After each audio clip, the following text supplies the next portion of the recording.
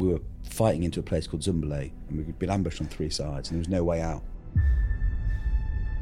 And we got caught in the worst place. I was lying on this track up against the bank, and there was just no cover, and the rounds were like flying all around us. And I remember lying on this bank with nowhere to go, and I just accepted it.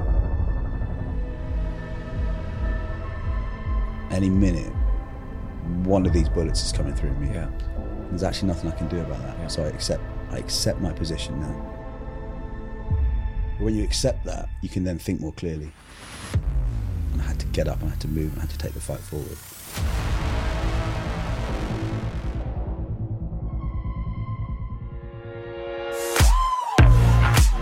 Welcome to The Eventful Entrepreneur. I'm your host Dodge, and I'm the CEO and founder of the Bournemouth Sevens Festival and the revolutionary Event Crowd, our new online events course.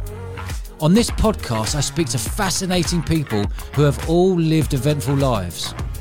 So if you want to hear more like this, make sure you subscribe, leave us a glowing review, and you can follow me on Instagram at Dodge Woodall. I reply to every single message. Richard Sharp is a Royal Marine Commando veteran who served 2 tours in Afghanistan. He faced ambushes, heavy gunfire and IEDs, but his toughest tests weren't at war. Upon his return to civilian life, he found himself having a brief stint in the city and then went on to CEO of React. He became central to the government's response to the pandemic and gained a strong reputation for his cause.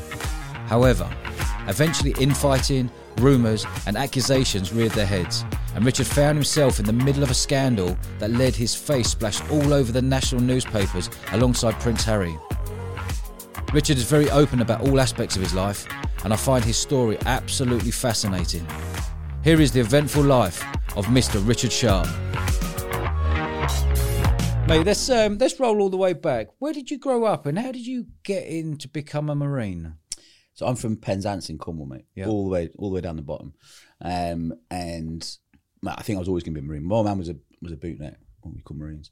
And so from a tiny kid, all I wanted to be was a Marine. I didn't really know what that meant, but I just wanted to be like him. I saw his mates, these big, hard, gregarious dudes, but they were always like, they were good blokes, you know. Yeah. And I remember being about 8, 9, and they were all in my mum's, we had a little seaside hotel down there, and I was just looking like, who are these gods? I just want to be that, you know. And that was always the journey, yeah. Oh wow! So your journey from there, really. What was school life like for you? Uneventful, you know. Got a really nice family. Like what you think is rough in Cornwall, when you get out into the world and you start meeting people from the inner cities, you're like, oh my god, I have such a sheltered life, you know. I was just an average run-of-the-mill kid, not particularly bright, not particularly thick. Sort of just school was pretty easy, to be honest. Like I say it was pretty easy, but so I look back and my life got probably defined by the sort of the middle teenage years, and I got picked on quite badly because I was a scrawny little kid, and I loved rugby, but I was rubbish at it. And I always kept saying I wanted to be a Marine, like my big hard dad. And of course that just made them pick on you more, right? Yeah. And actually loads of my life sort of comes out of that, because sort of this, we'll talk about, I'm sure, as we go along. I've talked about a lot with people, like imposter syndrome. I felt like an imposter since I was about 13 years old, and I still do often today, you know. I think everyone gets that. Yeah. Well, it's often associated at the moment with sort of the glass ceilings for females in business and their imposter syndrome, but I've been living with my whole life. Yeah. And then, so what was the get out for you then? Was it to follow a career in rugby? Was that your ultimate goal? Yeah. So about 18, did I ever believe I could be a full-time rugby player? Probably not. You know, because I got better at 18 because I started to fill out. Yeah. And then the tenacity that I'd learned by being a little kid that just loved it. You know, I was a reasonably tough kid at 18 then. Yeah. But I was ungovernable. I was uncontrollable. I'd get frustrated. Were you loose? Yeah.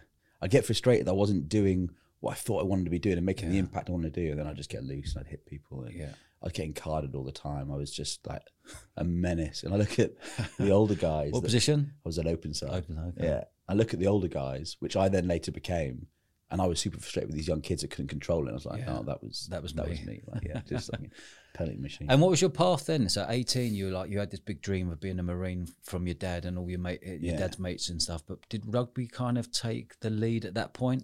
It was. And then I probably wasn't making the best life choices at 18. You know, I was off the pitch. I was just a bit wild, you know, a bit loose, and I probably was going to start getting myself into trouble. Not big crime trouble, but fighting. And I was just starting to become a bit of a nose. And I'd wanted to join as a Marine. I didn't want to be an officer. I wanted to be one of the lads. And my old man wouldn't sign the papers. Sort of about 17, he said, no, like, you can go to college. You can probably get some A-levels. Try and be an officer first. If you don't get in, then you've still got that option. And I've resented that for a long time. But actually, looking back, it's the best thing that. What's the difference between an officer and a Marine? So you join as an officer. You join with a commission rank. So I joined as a second lieutenant. You train for about twice as long, but you're then instantly put into leadership positions. So you're paid more. You're trained differently. Your prospects probably increase. And so I went to do that at 18, and actually I failed. I went to the selection weekend, and they were just like, yeah, mate, you're too immature. Like, you're just, because I was loose. Yeah.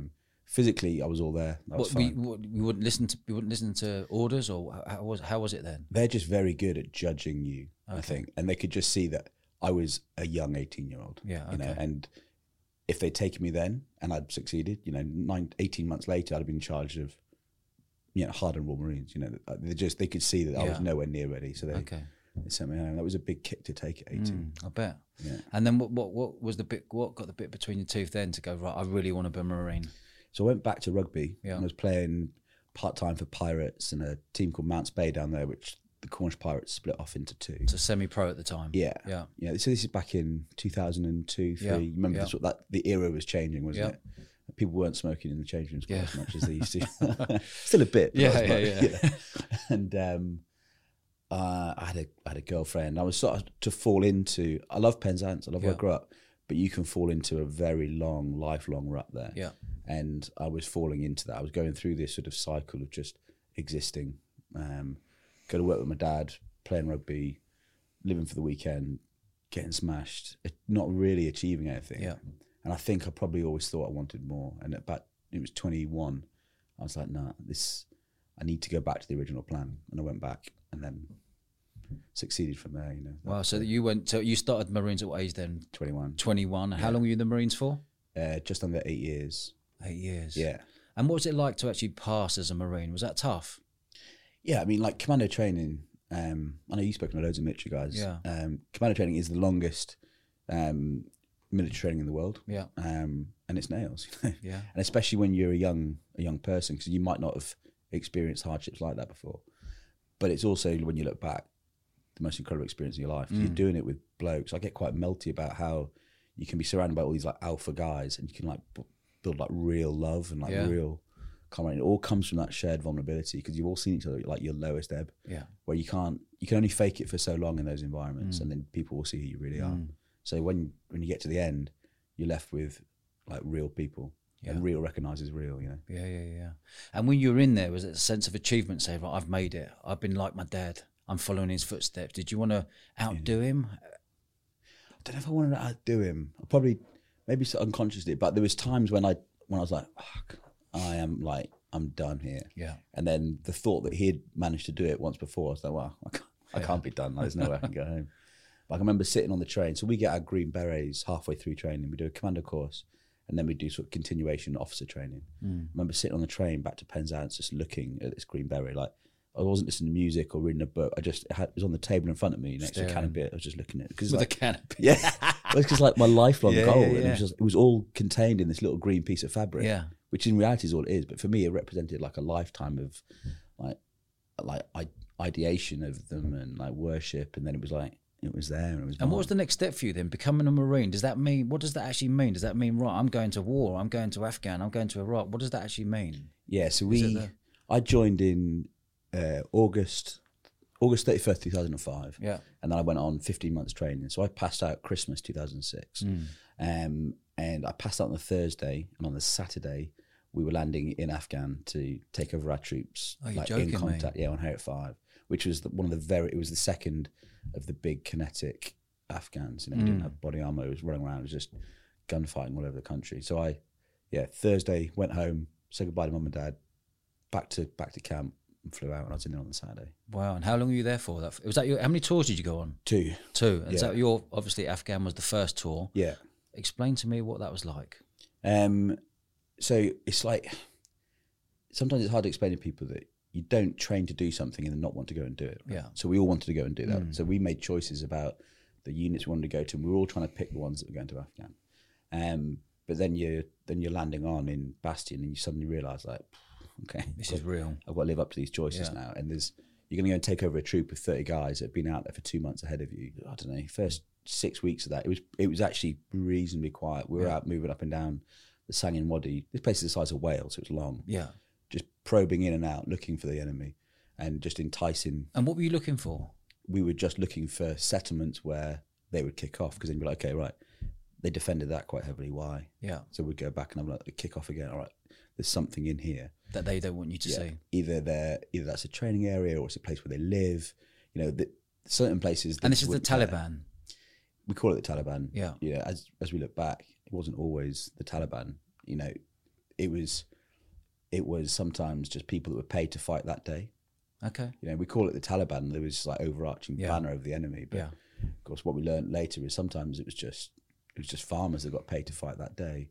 Or a bit like if a load of people rolled in here, you'd probably pick up a weapon too. Yeah. You know, it wasn't always the organised Taliban, but most of the time back then it was, The problem is there was no campaign plan from the beginning of that until the end. So all these units come out rotating through, but they've all got their own plan. Right, okay. And at that time, what we were looking for was a fight. We were driving up and down that wadi looking for a fight, because that's what the orders we were given. And you were game? 100% game. You know, and you know, when Afghan fell a few months ago, I was in Dubai and I was talking on another podcast of the week, and I was like, I found it a bit disingenuous that we were like, oh, we were all about women's empowerment and children's education. I don't remember that.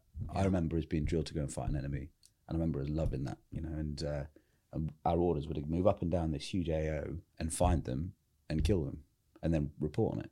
And then that's what we did, you know, and we loved that. Obviously it comes with consequences sometimes, it comes with trauma, but like that's what we trained to do, and we loved that. And did you find that when you were killing people, what was your mindset after that day? I don't think you reflect on it that quickly. Okay. I think it's like it's almost automatic, because you've spent so long practicing it that when it goes noisy, when it goes kinetic, you just drop into this set of patterns and rhythms and decisions. And of course it's like the temperature, like as in like your internal temperature is up, and it's chaos and the adrenaline's up, and you're aware of the consequences that are never there in training. But you start going through the motions in terms of these are the when this happens, these are the kind of things we do, and you do it. And I don't think you reflect on, you know, the aftermath until much later. Yeah, much later. And are you going around with, obviously, what are you wearing? You've got machine guns. Do you go and storm buildings with lights on your head? And so this is 2006. So this is before they started investing in the equipment. So we were wearing what was called combat body armor, and it was fabric, and it had like a little metal plate over the heart. Yeah, mate, you'd have to be in a sniper to hit that thing. It was fucking tiny. It had done nothing for us. Yeah. And we were buying our own different types of helmets back then, and we were doing everything we could to make our kit slightly better, because this was right at the beginning.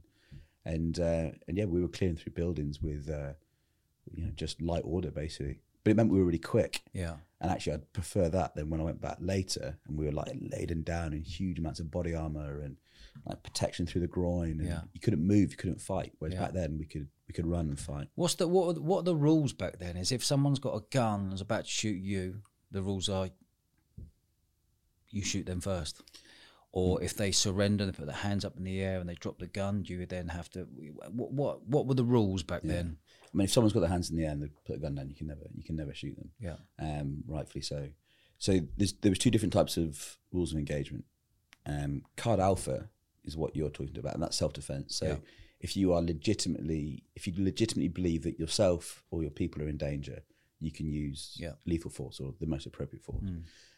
We were working on back then. In fact, both times I went out, we were on what was called 429 Alpha, which gives you preemptive strike ability. So if you deem the threat is likely to to come out, if you deem there is a likely threat there and there is likely a future threat to life, you can take preemptive force. Okay.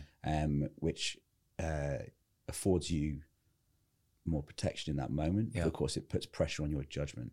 Okay. And then it's also then open to scrutiny later. And there's been lots of that. And you say it's open to scrutiny. How does that get open to scrutiny if you're there supporting your own life, protecting your own life and protecting your mates' lives? How can that ever get brought out into scrutiny?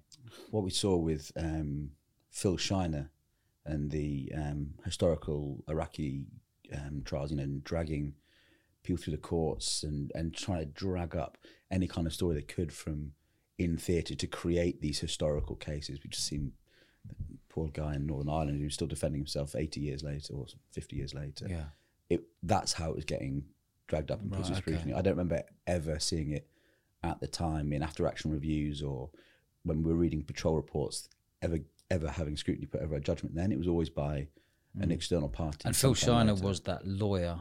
Yeah, scumbag. Yeah. And where's he based? Is he based in the UK? Honestly, I don't know. I don't know. Okay. He was. He was a London-based law firm. And how he was allowed to get away with what he got because away with. Brian Wood I've had on the show. Yeah, what a legend. What a legend he is. He just completed completed 26 marathons. Yeah, in 26 days. Unbelievable. Yeah. And that is one hell of a story. £31 million court case that Phil Shiner was basically saying, we're going to do you for murder and mutilation. And he was left to fight that alone. Yeah. Which makes me sick. Yeah. Same. I don't know Brian personally. We're sort of connected. He's a great man. Anyone listening, go and have a listen to. I don't know what number his episode is, but it's amazing. Yeah, amazing what he went through. Yeah, mentally. Yeah, he's an incredible guy. Yeah. So what was that like for you? How long were you in Afghan that first tour? So 5 months the first tour? Yeah. And what was that like for you? You're going there, feisty fighter. You're now a commando. You're ready for action. You've gone straight into the mix, and you've gone right. Bring it on. Yeah. What was that like for you? That whole 5 months. How would you sum that 5 months up for you? Like seminal in my life. That sort of it was probably some of my from back then anyway. My sort of biggest accomplishments were in that space. Yeah. Because I fit in that space. I made sense in that space. Like I was working for a guy that appreciated my style. I was working with lads that appreciated my style. I felt completely at home in that environment. I loved it. Coming back though, I don't know if, I was describing that sort of quite loose guy at 18, 19. Yeah. That period of my life probably made me quite a lot looser because then I came back thinking I was bulletproof. Right, okay. And I probably hadn't matured as much. How old were you when you came back? 23. And you felt you were landing back after having a crazy fight for 5 months. Did you bring that mindset back to the UK? Yeah. Did you think you were invincible? Yeah, essentially. Just wild, just jacked up, and sort of used to living in a really tight-knit group of men with no real external influence apart from our judgment. Yeah. And so then to come back into the standard civilian, but also the standard Royal Marines back at the sort of the discipline and routine of normal life in the Corps, like I wasn't adjusting to that very well because I was quite loose. I was quite high octane. I'd then done this thing and I'd done quite well at it. And I got a mention in dispatches for gallantry. So I was being rewarded for... Hold on a minute. Did you? Yeah. Oh, wow. And just explain that to the listener, what that means. So for, if an action is deemed, worthy of being written up, the officers in charge will write you up for gallantry awards, and then you if it gets through the sift, you get presented with them. Wow. Yeah. Wow. Is there one moment that changed your life when you were out in Afghan that first time? I didn't think there was. I reflect a lot. I look back on all sorts of things a lot now. I'm much more reflective than I ever used to be. We probably all are. We got ambushed in the valley really badly, and that was part of what I got that decoration for. And that was like a really seminal fight. And I always thought that was it. And actually it wasn't. The one thing I think that I went on to do a lot of research into personal resilience and why have I been through what I've been through and I'm still okay, and why aren't some other people? And we were fighting into a place called Zumbale, and we'd been ambushed on 3 sides, and there was no way out because there was a river down one edge, there was an open field on the other, and there was just the enemy in front, and they'd got round us. And then we got caught in the worst place. I was lying on this track up against the bank, and there's just no cover, and the rounds were like flying all around us. And there's an all the bullets just flying past your head. Yeah, and bouncing through the floor. Yeah. And there's a piece of ITN footage because we had an embedded camera crew with us who got ambushed with us. And I remember lying on this bank with nowhere to go, and I just accepted it. I just remember this like moment of acceptance. It was like, all right, any minute, one of these bullets is coming through me. Yeah. And there's actually nothing I can do about that. Yeah. So I accept my position now. But when you accept that, you can then think more clearly, because you're not panicking about the consequence, because the consequence is coming one way or another. So I had to then do something, and I had to get up, and I had to move, and I had to take the fight forward. And that moment of acceptance, I think, has changed my outlook on the rest of my life, because that perspective point, and there's some others similar, but I can remember that one so clearly because I was in such a shit position, like lying sprawled on the floor against a bank, and I'd be like, right. Lying there, hiding. It's just when you get contact from the front, your first reaction is to go down and start returning fire. But I had troops in front of me, so I couldn't really fire. Okay. So I was just on the floor looking for what's next. And of course, your life flashed in front of you. I can remember thinking about Mum. I don't think my life flashed in front of me. Okay. Because you're still in the fight. You're still in that moment, and the radio's going off. And but I think the moment I could just accept where I'm at, I could start looking at what I needed to do to get out of that and get everyone else out of it. And that stuck with me forever. I think always just like, got to be ruthless in accepting who you are and where you're at and what you're doing. Yeah. Because if you're lying to yourself, you can't change anything for the positive. So just going back to that moment there, I'm intrigued. You say you got ambushed. What does that look like? Are you talking about 50 men, 70 men, 100 men? How many men were there of you? You said you got ambushed from different angles. What was the point when you were like, shit, all these Taliban are all around us, they're going to come and get us? What was that feeling like? What did it look like? So this particular one was right at the end of the tour, and we'd been eyeing up Zumbulay for about 4 months because the Paras had been in there before and had an absolute kick-in. And so we'd been eyeing up Zumbulay, a bit of sort of professional competition. Yeah. And it just kept getting pushed. It kept getting pushed. And I think it was probably the second to last big op we did. And we patrolled in, and like it was always the same. It's all super quiet. And we were patrolling through a village, so this wasn't... In the daytime? In the daytime, yeah. Most of the things we did were in the daytime, unless it was... no, to be honest, most of the things we did was in the daytime. Yeah. And but this was like a super flat village with compounds, rivers, and sort of irrigation fields. It wasn't like fighting through the mountains and some other times. And we're clearing through villages, and nothing was happening. And you start to get a little bit like, this is all a bit of a fuss about nothing. Yeah. And then, as ever, they're just like, it just erupts, and you don't know where it's coming from. You don't know how many people are there. I always think when you hear people say, "Oh, we killed 50 people and there was 500," like, how do you know? Yeah. How do you actually know that? Because you never see these guys. Yeah. Like, you can make judgments, and you can get assets like helos over the top to look. What, drones? Or Apaches or whatever was available to you at the time, and they can start making assessments of how many people you're up against. Okay. But you know, when people give you these really accurate reporting numbers, just don't know. I always think that's exaggerated. What you can judge is by the weight of fire. There was 30 of us in the ambush, and there was 2 troops behind us, so 30 more, so 30 and 30. Yeah. And they'd managed to encircle us basically because they wait until you get into a place and they engage on a time of their choosing, not your choosing. Yeah. So they wait till you're in the weakest place and they're in the strongest place. Yeah. And basically we'd patrolled into an area, it's like a choke point, where the river brought us in. It was a big open heroin field. That's perfect for them. Yeah. Because then they had us on 3 sides. Yeah. And then you've just got to let the fight happen to start with. Yeah. You can't be in charge because you've just got to let the lads fight.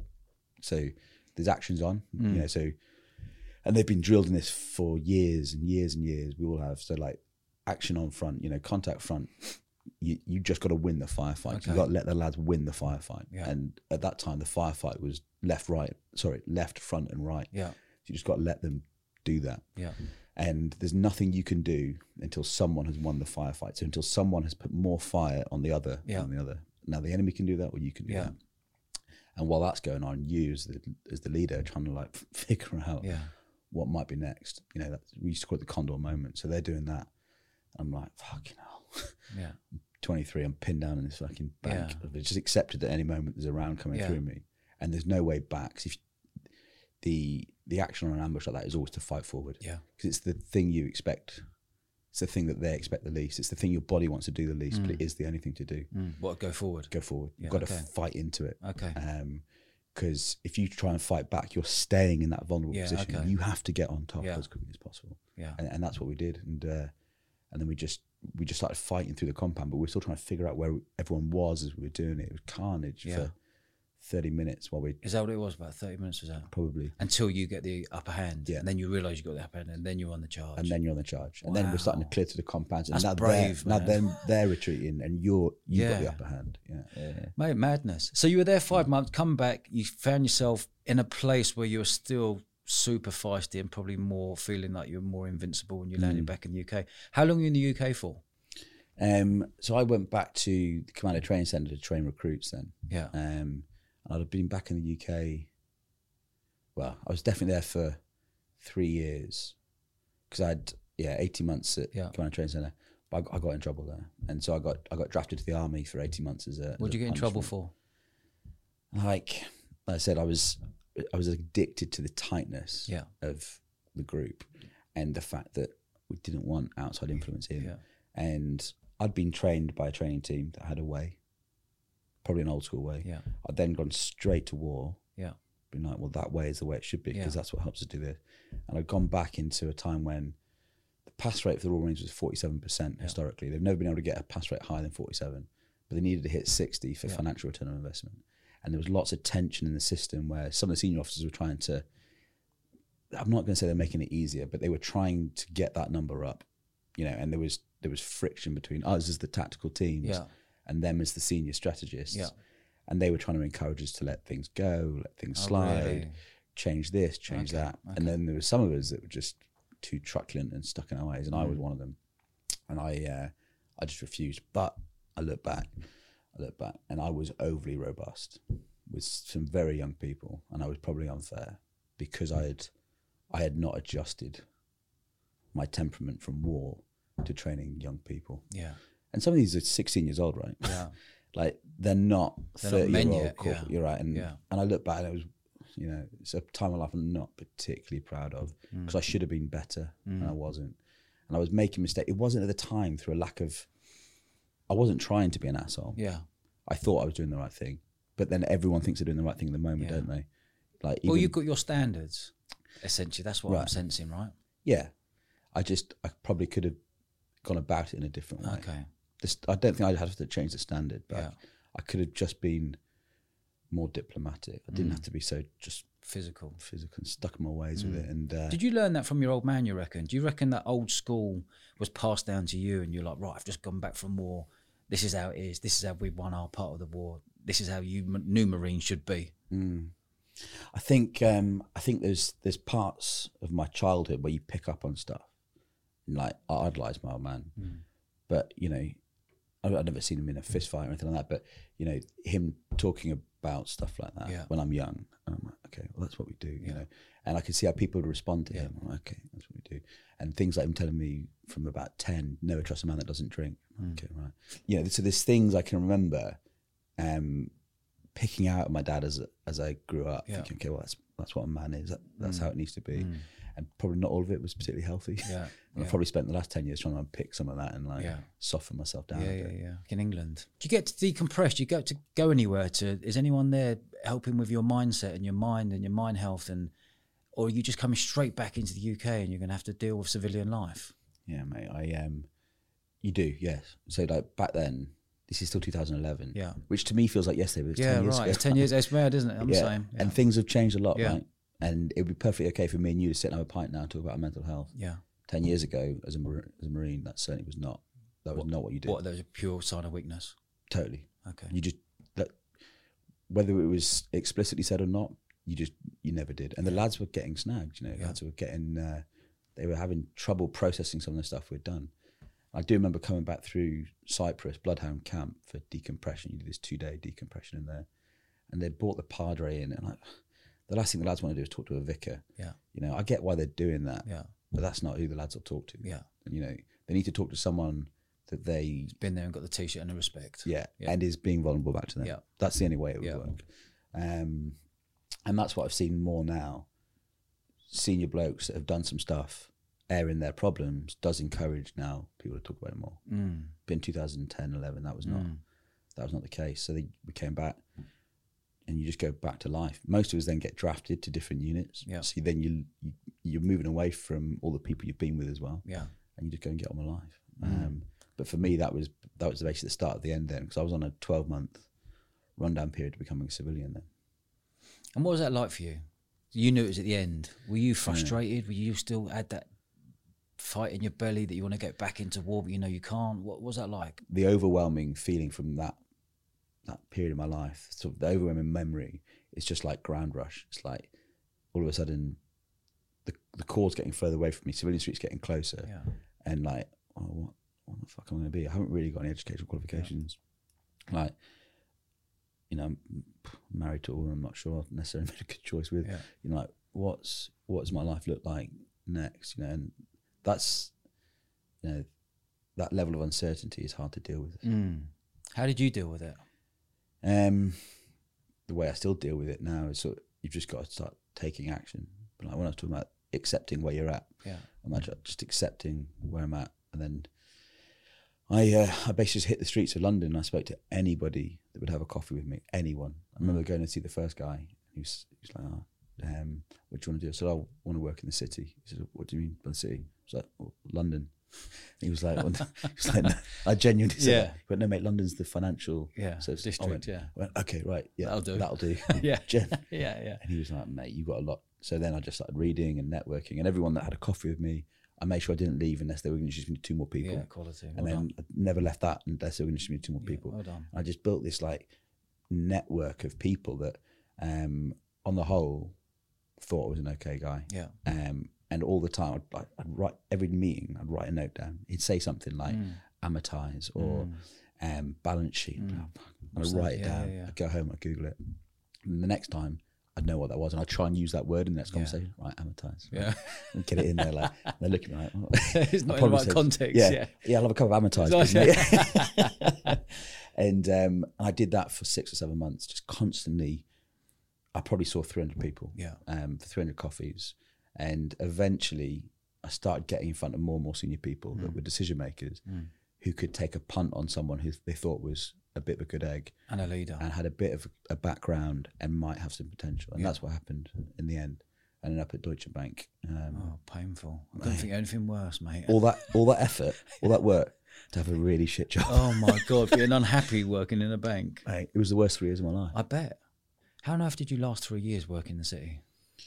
So for the first 6 months, you know, the challenge of catching up and being an imposter again was fueling my enthusiasm. I think I've only just lost this feeling that if I'm not got this job, no one else is going to employ me because I haven't got any qualifications. I think that's only left me in the last couple of years. And I was definitely like, well, I've got this. Like, I need to hold on to this because like no one else is going to give me a chance. And really that kept me there much longer than if I'd backed myself a bit more. But I think I was trapped by the fact that my wife didn't want to leave London, had to pay a mortgage in Twickenham. And I didn't think anyone else was going to give me a job at that stage. But that feeling of waking up at 5 a.m, wearing a suit, going to work, what on earth? What a contrast. Like just wearing this grey suit on the tube to go to a bank to look like everyone else. And, you know, not that everyone else is bad, it's just it wasn't me to sit at my desk. The only thing that kept me sane, I've got a Royal Marines tattoo on my back, on my shoulder, and I knew it was there, and I had this like, I could like, almost feel it, you know, Jen, you know. But then, you know, I started boxing to find like an outlet. I went back to rugby to find an outlet. I boozed too much for an outlet. Everything was trying to get me out of the situation that was the problem. I had to change the situation. And actually, you know, you asked me about my demons. Had I not changed that situation, life could have gone in a very different path. Because I think that's when more veterans suffer, is when they don't find their new purpose and their new reason in civic and their new identity, and they're in something they hate because they have to pay a bill. And then I think that creates this sort of nasty separation. And that's when some of the worst stuff can happen for us. You know, like you push on from alcohol and stuff. Did you ever get tempted by drugs? Like, not in a way where I'd been addicted by it, but like, you know, all dabbled in it. But, you know, would I have ever become a drug addict? No, probably not. So you knew that addiction wasn't there? Don't think so. No. Like that's not part of my life. The way booze has always been part of my life. Yeah. And the way adrenaline has always been part of my life. And laddish culture has always been part of my life. And scrapping to a certain extent. Those are the core. Right. Yeah. You know. Yeah. What about the feeling of boozing? Do you find that you booze to suppress any feelings that have happened in the past? I get what used to happen before I saw this counsellor. She changed a lot in me. Was I would get super excited by 5-6 lads being around a table, like we all do. Yeah, right. So I get like really overexcited. Yeah. Because it's recreating in a way. So it's not suppressing. Yeah. It's almost recreating those feelings I used to crave. Yeah. Okay. This tightness amongst blokes, and alpha blokes, and like the banter and the honesty. Yeah. Like, but what I would do, like, it's too overexcited. Yeah. And then just get like absolutely wasted. Yeah. So I was trying to like learn how to put a handbrake on that and enjoy the good bits of it without then getting into the negative sides of it. Right. So moving on, talk to me about the next steps. You left the city, had enough. What are the next steps for you? Tell me about the React. Yeah. So, I mean, I went to React I was at Help for Heroes for a couple of years, 3 years first. But React was... what is React? React's it's a charity, it's a disaster response charity that takes military veterans and repurposes them as disaster responders. Yeah. It used to be called Team Rubicon, came out of America. And it that was a huge turning point. And professionally, personally, lots of things all came... What year are we talking? Be in React. I started there in 2017. Yeah. Yeah, I finished this year, 2017. Yeah. And, you know, all of my sort of reflection on resilience and why we could do these things that we could do and what it meant when we're no longer able to do it, this lack of purpose and how corrosive that can be, we were starting to recreate in React. And what we're starting to see was the harder the challenge we put out there in terms of we need to get relief teams into the back end of Indonesia where no one else can get to live in the field. The harder we made it, the better the person that was coming, because they were craving, like I was craving, this purpose, this desire to serve again, this desire to be part of something bigger than yourself, you know, to be around people that are surrounded by your values and to do some really gnarly shit and they're not going to get paid for either. Because that's what we were craving, like this. That's what attracted us to the military in the first place. Yeah, and you were getting that buzz again. Absolutely, you know. Really, and we were building it. Like, you know, you're an entrepreneur, you love building stuff. Like we were building this thing out of nothing. So when I started, it was basically about to go out of business. It hadn't. The model they bought from the States wasn't working. Yeah, they were trying to focus domestically, and it was all a little bit sort of mum and pop shop, and they're doing like sort of cleaning up gravestones and it's all good stuff, but it wasn't gritty. Yeah, okay. And I was like, no, there's these areas of the world that no one can get aid into. It's too dangerous, and it was like, that's what we're going to do. Wow. We built this thing that was amazing. So that when you were there, you were to get aid to all these countries they couldn't get. Yeah, so like when Mozambique got rolled over by Cyclone Idai 3 years ago. So hold on, Mozambique got rolled over by what? Cyclone Idai. Okay. 3 years ago. 3 years ago. Yeah, 2 years ago. Basically, the cyclone went over. Yeah. But what caused more damage was the rain that followed and the sea surge. Okay. It basically flooded the inland district of Beira. So it completely changed the topography of the landscape. So it created inland islands that were completely cut off. Oh, wow. And the United Nations, so all the non-governmental organisations, the other charities, were like, well, we can't get there. So they just hatched out this area on the map. Like, well, that's unreachable. Yeah. And we were like, well, we can get there. And they're like, well, you can't. Like, we can. Yeah. So we'd send teams forward on foot, by boat and by helicopter. We'd drop them in, just like we used to do with soldiers. Yeah. Move forward on foot, confirm there was a community there. Yeah. How many people are there? We'd create a landing pad for a helicopter. We'd then call the aid forward, distribute to all these people. These people were like dying. So this is like the last days that they'd have survived. Wow. And we're putting people into that. And of course that's dangerous because you can create panic. Yeah. And teams of 8 to 12 people getting there, distributing aid, then moving off, sleeping in deserted buildings, doing the same thing for 27 days, living on 800 calories a day, moving through these districts. So that's what we built React to do. Like this, that no other NGO could do. You know, they would get into places no one could get into, and they would survive longer than anyone could survive for, to get aid to the people that would have perished if it hadn't been for them. Wow. And you were pulling all the best men in who were retired.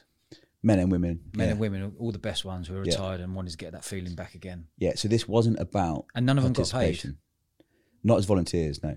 Obviously, they didn't have to pay anything either, so we paid for their flights and their food, none of them got paid. So yeah, this wasn't a veterans charity to be good for them in terms of, it wasn't like Help for Heroes. Yeah. We were selective, so we wanted good people to come and do things. They got a huge amount of benefit from it in return because they were getting that purpose back and that belonging.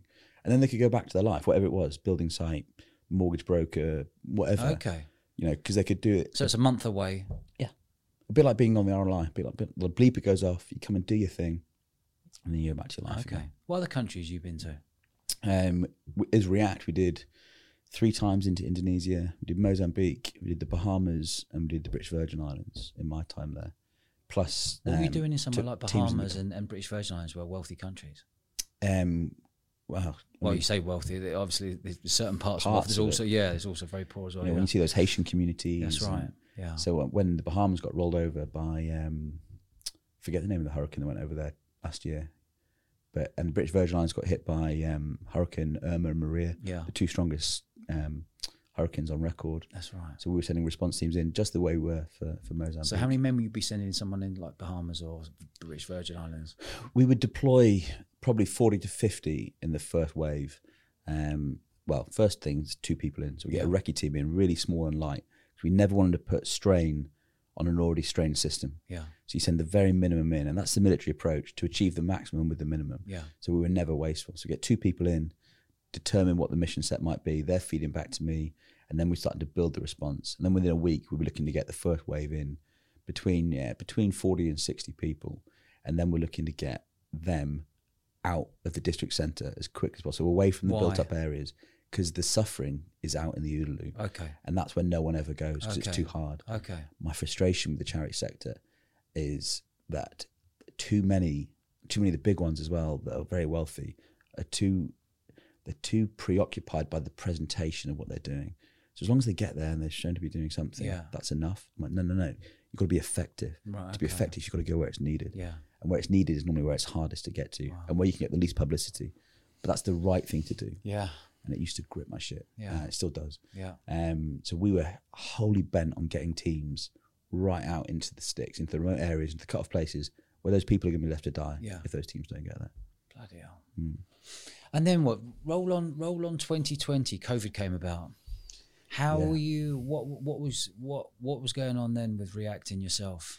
So we were still called Team Rubicon then. Yeah. And we'd done some good work, but we never got the traction. Probably what I just said about those charities that are really good at advertising themselves, and we were doing this good work. That's a failure on me, right? So we were doing some great work, but I wasn't raising enough money. And we were constantly living in this hand-to-mouth environment. And at one, there was different times we'd deploy. Like Mozambique, I took us to 6 weeks liquidity.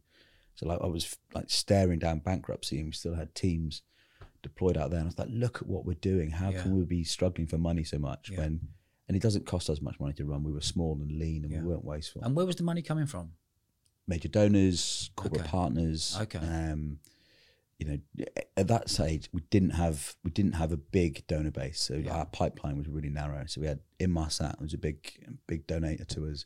We had a few high net worth individuals. Okay. And often when we threw ourselves into something like Mozambique or the Bahamas, we'd be fundraising from people with an interest in the region at the time through social media and various other things. Yeah. And so you could see the money running out constantly. But you, as who you are, you're like, there's more people to save. There's more people, more lives to save. I was led by the mission, not the balance sheet. I just had faith that it would sort itself out. If we just kept doing the right thing, lead with the chin, like do what others should have been doing. At some point, someone will recognize it. That was my faith. I believed at some point, if we kept doing the right thing, someone would have to notice. And this is powerful stuff, isn't it? Really is. I don't know. It really is. And then we came, obviously Christmas 19 went, and we had a load of fundraising activity, but we'd just been in the Bahamas. Yeah. So we built some good connections there, some wealthy people in the Bahamas, and we'd done some good stuff. And there was a big ball planned for us up in the Guildhall in London. The Lord Mayor was throwing it for us. Yeah. I was like, it felt like we just crested this moment. I'm sure you remember it's like when you're building business, all of a sudden it's like, maybe I've just got over that like horrible hump. Absolutely. And it felt like we just had. And then COVID rolled over the hill, right? Yeah. And that it cancelled the ball. It cancelled. We had a big skydive thing planned that had thousands of people. We had like big chunks of money coming in, and it all got cancelled. Yeah. And I'm looking at the wall like, oh shit, and like, this might be, I might run out of ideas here. Yeah. And as COVID started to develop, my chairman at the time was called Nick Parker, former four-star general, who's the head of the land forces, got a phone call from government saying, what do we do here? And he said, you go speak to Richard. And we got them pulled in to do mission analysis for Secretary of State for the Culture, Media and Sport, because he was in charge of the voluntary sector. Yeah. Bear in mind, the voluntary sector is also the Red Cross, Oxfam, these huge organisations. Yeah. But he had no idea how to bring that to bear, because they're not operators. They don't understand how to work in that space. And that was the moment of faith. That was it. If I just keep pushing and keep fighting and doing the right thing, something, and this was it. And basically we got pulled in then. It wasn't plain sailing from there. We did this mission analysis, and the problem was at the time, so this is March, right? March 2020. Yeah, right at the beginning. Yeah. The crisis was unfolding. It was dynamic, and it was so all complex. Your energy was focusing now in the UK? All of it in the UK. Okay. And because what I could see was this need starting to appear that no one had any idea how to coordinate. Yeah. Because the UK is split into 48 resilience forums, and they were all designed to support each other in times of crisis. So if there was a flood or anything like that, no one ever expected them all to have to stand up at the same time. Right, okay. So there wasn't the resource. Yeah. So the whole country is now like at tilt because people are in lockdown, people are getting sick, the hospitals are full. Like we were facing some really serious crises at the time, all compounding on top of each other that the public never really got to see, because in Italy, people were dying in the street, and thankfully we never got there. Yeah. But we were close. And was that because the hospitals are full? Full. And that was what we were dealing with at the time. But from the centre, from Parliament, no one had a clear view of what was happening in the regions, because there was no structure to do that. So I was like, the first thing you have to build, like you do in any war, is build a common operating picture. Yeah. You need to be able to see the version of the truth that's happening everywhere, so you can make informed priority decisions around where to send resource. Yeah. Now that resource could have been PPE, it could have been money, it could have been hospital beds, anything, resources, anything. But like, if you don't know where it's needed to go, you're just pissing in the wind. And they were pissing in the wind. And we described how we would build it, and we described how we'd bring all the big players in, and we're like, right, we're good to go. So basically you took the lead. Someone has to in these times, right? Okay. And it's not that I was leading that response, but I was facing into the problem with my team. Yeah. Well, everyone else was backing up. Yeah. Okay. We're like, if we keep backing up, this will get too far away from us, and someone has to fucking walk forward in that moment. So you're leading, like you said earlier, leading from the chin again. Just lead with the chin and see what happens. And then what the government did was they promised us, I can't remember the exact figure. It wasn't big money at the time, about £500,000. So they said, react, do this, £500,000. Yeah. Which was enough for us to build it, and then we thought we'd raise the rest on the top. And they then started briefing us in the press. So back in March, April, they were talking about military planners. And on front page of every newspaper was military planners coming in. That was React. That was us. Okay. And then we got briefed by Secretary of State for Defence. And so then all these organisations started looking at us, going like, okay, well, where are you? Yeah. I'm saying to government, where's that money? Yeah. And they're like, yeah, actually, we don't think we need to pay you anymore. We don't think we need to do that anymore. Right. I was like, yeah, but you've told everyone we're going to do it. Yeah. Now they're looking at us. Yeah. So we've got to do it. Yeah. And so then we got compressed again. We're facing weeks of, like, literally a few weeks of money left on the balance sheet. And BlackRock came in for us. Did they? In a big way. And they gave us £500,000 to get us over that first hump, to build this capability. And at that time, we were the only organisation that had a solid view of what was happening everywhere in the country. So we could see crises emerging. We could see that PPE thing coming. We're trying to tell government they're not listening. And then, like, it was the most incredible time of my life, but the most frustrating, because there was so much avoidable stuff that we could have just... Yeah. What if you had a pound note, you had more money? If government was better aligned to make decisions at the speed of relevance, if people were more focused on doing the right thing instead of what's best for them. Yeah. Like, because everyone I'm talking about charities and businesses as well. We're thinking about what people might say in the future instead of what was needed to happen there and then. You know. What did you see? Was it different in the press that people who watched the news were listening to and reading to actually what was actually going on? Was it dramatized? Was it exaggerated? No, it's hard to remember because it was fucked, was it? Yeah. The whole thing. Yeah. But no one knew. And that's the problem. Yeah. We don't know what's true anymore, do we? No. You know. That's why I don't watch the news. No. Don't listen to anything. And I've stopped. I don't listen. For 20 months, I'm not listening to a single film. I don't want anything neg going into my mind. And I think if you told me that 18 months ago, I'd have probably judged you. But I do exactly the same now. And I don't need it. No, I don't need it. Because actually, I don't think it's true half the time. It's all got an agenda. At that time, we needed strong, hard leadership that won't make everyone happy, but would have got us through a crisis. Yeah. Whereas I think we flick-flacked. And then there was some of these delivery organisations like us in the middle, we were working really closely with the army at the time, who could never get clear direction. And secretaries of state were fighting over who was going to get the headline. So like the Secretary of State for Defence was fighting with, what was it called? The health secretary that got caught. Hancock. Yeah. Got caught kissing a secretary. They were fighting over who was going to get the credit, the kudos for the Nightingale hospitals. Yeah. It doesn't matter. It doesn't matter. You just need the fucking hospitals, right? Yeah. And so what were you asked to do? What were you tell me in a real simple way, what were you asked to do? What did you guys do? First thing, build the intelligence picture. Yeah. What is happening in all these towns and cities around the country? That was the first thing. And the second was plug the gaps. So when the Nightingale hospitals were coming up, they couldn't. So what do you explain the Nightingale hospitals? The Nightingale hospitals were the temporary hospitals that were put up in O2 in London, Cardiff Arms Park in Wales. We were helping kit them out. So that the military would go in and it would be a hospital ready for overflow? Yeah. Okay. And then, but even at that point, we still weren't, you know, you said that it was COVID that set us alight. It was, but still at this point, early in the crisis, it wasn't. What happened then was the death rate started to rise. Yeah. And it went, you know, April, May, you know, sort of April-ish, May-ish, the death rate was going through the roof. And we were over 1,000 a day then. 1,000 a day where? In England. 1,000 a day. But was that, did it overflow? Yeah.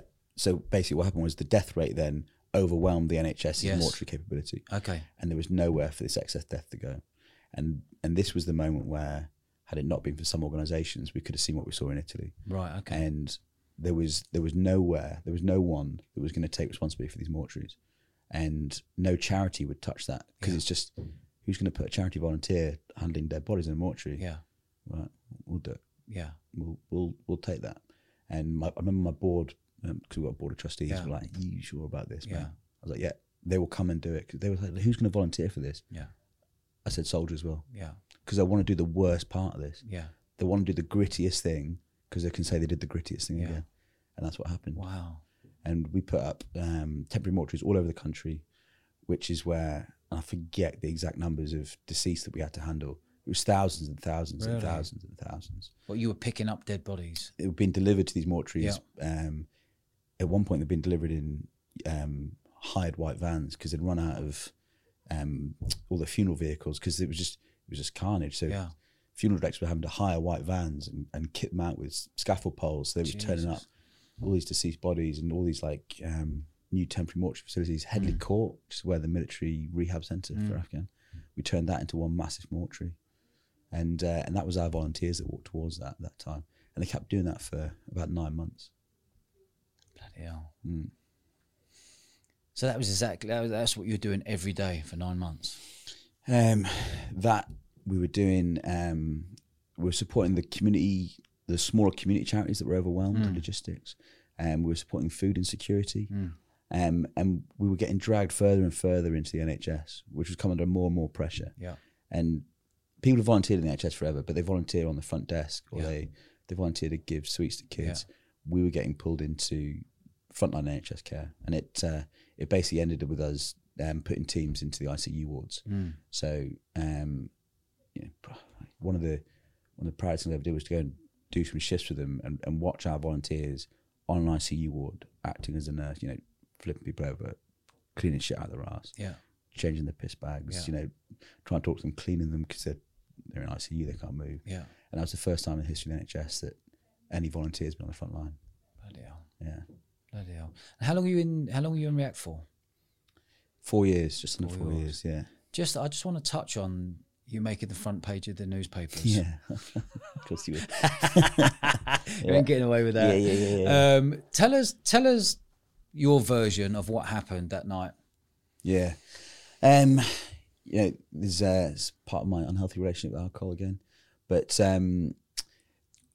Team Rubicon was formed by an ex-US Marine Corps guy called Jake Wood and Will McNulty. Yeah. Two best mates, flew into Haiti. They weren't best mates, right? They became best mates. Yeah. And they built this organisation. They then fell out, as founders often do. Yeah. Team Rubicon America stayed. Will went to form Team Rubicon Global to then come back and fight Jake. Basically, they were vying for supremacy. Yeah. And this context is important. Yeah. We were the first offshoot, and everything is going pretty well. But the politics of that fight, I won't dive into it too much. But that was omnipresent. And Jake was always trying to undo Will. Will was always trying to undo Jake, and they were constantly looking for a Jimmy Bar. And we had got to a point where actually America was causing us problems reputationally because of the way they behaved internationally. Their brand was massive, our brand was tiny. And we were also causing them problems because we were doing this really risky stuff that they didn't understand. And this is under React? This is Team Rubicon. Team Rubicon in UK. We rebranded in the middle of COVID. Yeah. So we launched Op React for COVID, knowing that we were going to change brand at some point. Okay. And we rebranded before the newspaper articles. Of course, the newspaper article made it look, that's why we rebranded. And gone to the leadership conference in Colorado, and Jake and I had gone for it. Jake's the CEO. Yeah.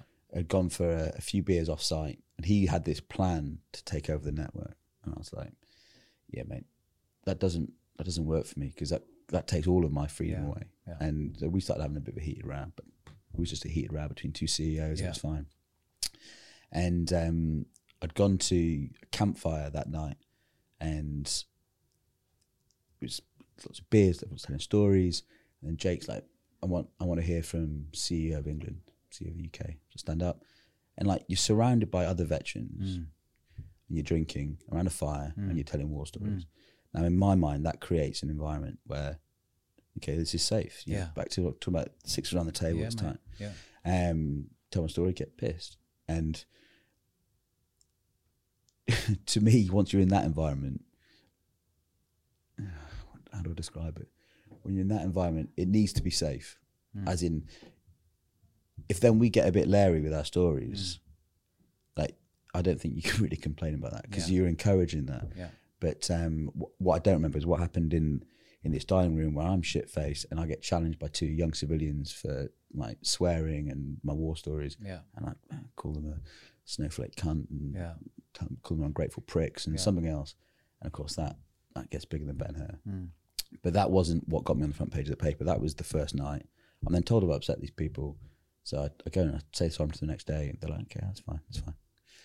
2 nights later, I walk into the accommodation, the YMCA where we're staying, and there's 2 volunteers getting down on the sofa in the lounge. And this is like open to everyone. Yeah. So I'm like, whoa. I'm going to put it back in your pants. And we've all had a beer, but I'm not shy as I was the other time. And I'm like, everyone calm down, we're sitting, we're chatting, we're sitting there. And it's like 1, 2 in the morning, and she's Canadian, he's Australian. She was meant to have left at about 3 in the morning, and at 2 in the morning she's still downstairs. So eventually she goes back to bed. We all go to bed. I wake up in the morning. The Canadian CEO, who I thought was a mate of mine, has emailed me, the Australian CEO and the American CEO, filing 2 sexual harassment complaints, one against me and one against the Australian CEO from the same Canadian girl that we'd put to bed at 2 in the morning. I was like, mate, the Aussie guy wasn't even with me at the time. And that set off a whole chain reaction. I think she'd gone to bed and was embarrassed that I'd walked in on her and thought I was going to grass on her, which I wouldn't have given a shit. And she'd also filed a complaint about the Aussie CEO, who wasn't even in the room at the time, about something else.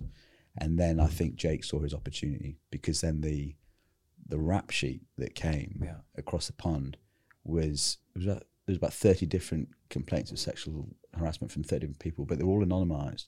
And some of them were like, we saw Richard walking through the park and there was girls about 20 meters away and we just knew that was a risk, so we moved them. And it was like, mate, it's a fucking hatchet job.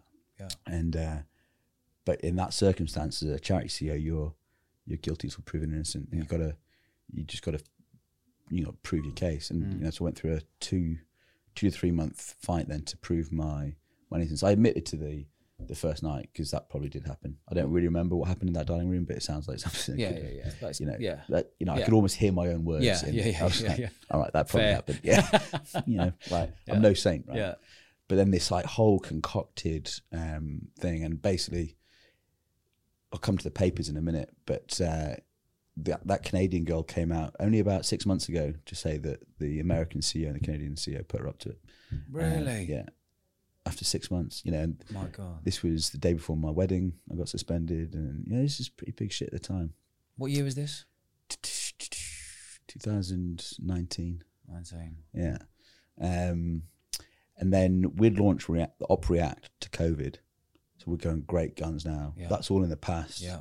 We're going great guns. America and Global come to their final shootout, and they're in the final hurrah. And I think Will McNulty leaked the story because we were leaving the network. Who's he? He was the CEO of the Global part. Okay. We were leaving the network to go and become React. Yeah, okay. He needed us in the network because we were the biggest gun in that fight. Yeah. And he leaked, I'm sure he leaked it, to distract me. Yeah. To hopefully keep hold of us longer. Yeah.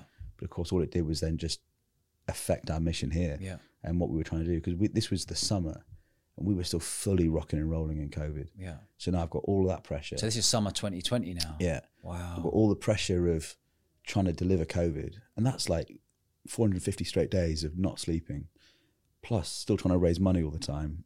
And you got this looming over you. And now I'm on the front page of the Daily Mail and the Times for something really bad. I've had loads of good press all up to it. Yeah.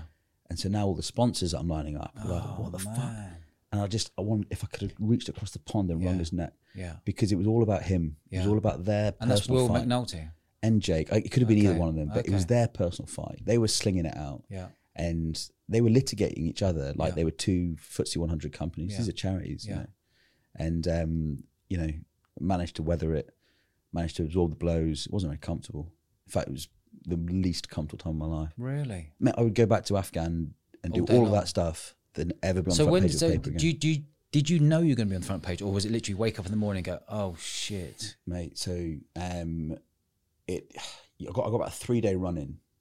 So basically, it had been building for a couple of weeks over the pond, and I got about a 3-day head start to say that I was going to be on that story was going to break, and then of course what happens is you're up on hold, So, I was waiting. The Telegraph for phone. They wanted to do a follow-on piece, and I was like, look, I just want to get my head down. They're like, look, we've written about you a lot. We want to get your story out there. I was like, nah, nothing.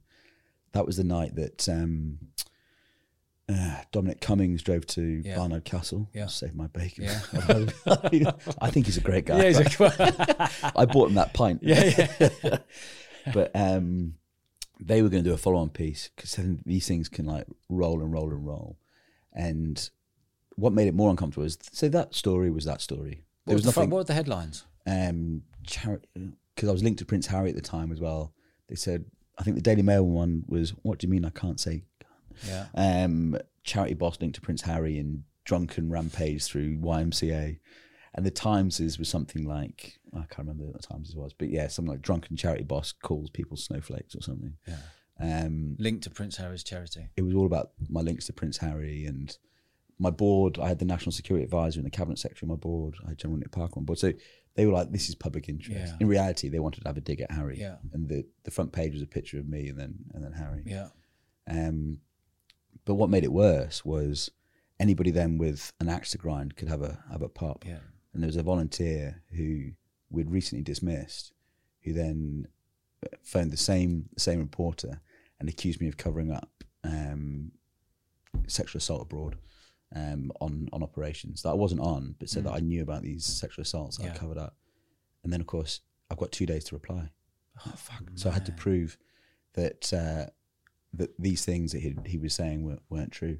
So because then all of a sudden, then it's snowballing. Yeah. Oh look, he does sexual assault and he covers it up. Oh god. And mate, I was watching my life just crumble. How did you deal with that?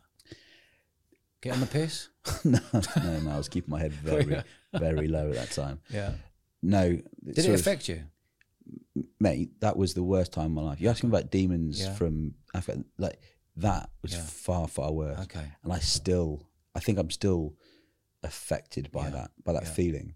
And, you know, I deal in crisis management. That's what I do. So I dealt with the crisis. Yeah. And was I working at my best? No, no, I probably wasn't. And was I good to be around at that time? No, I wasn't. But like, I still, you know, I see headlines in the press at the moment. I flinch at them. Like, you know, I can feel like anger inside me about the way they behave, and the way I feel incredibly vulnerable now as a white man. Like, I don't feel that I'm ever going to put myself back in a big public position like that ever again. Just not for you, not for your makeup. No. And I think it's just too much of a minefield now. And like, so that was May, June 2020. Yeah. We're now come to the end of 21, which is probably sort of 18 months. Does it still, when you go for a leak at 5-6 o'clock in the morning, is that thing that the first thing that comes on your mind? Not every day. Not every day. Were you talking about the newspapers, or are you talking about the period? It's not, but does it affect my thinking regularly? Yes, yeah, it does. Will it affect every hiring decision, every growth decision I make for my business? Will I ever want my business to be massive? These are all wrapped up in like how exposed I felt then, and how,